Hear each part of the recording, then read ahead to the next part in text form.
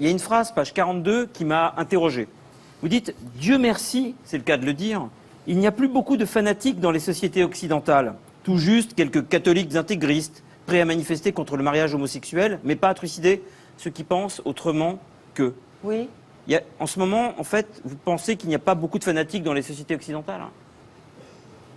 Non mais je me pose cette question parce que après le 8 janvier, après le 13 novembre, après le 14 juillet, je me demandais si cette phrase tombait à pic, en fait. Ou si vous étiez dans le coma à l'époque de ces 3 attentats.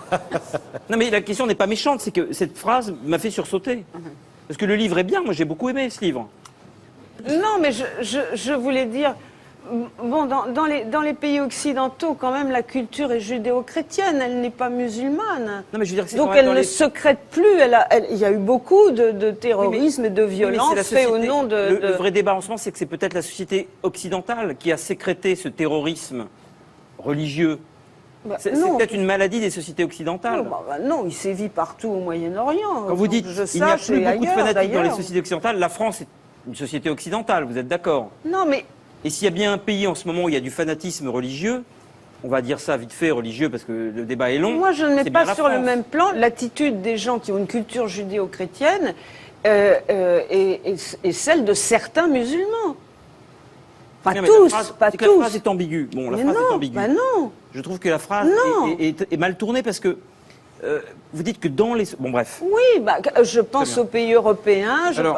Mais non, mais il y a du terrorisme, mais qui vient d'ailleurs. Il vient de chez nous, oui. Mais ça, c'est vous qui le dites. Moi, je pense que ça ne vient pas tout à fait de chez nous. En France, sur les territoires français, par des Français, il y avait effectivement un fanatisme religieux.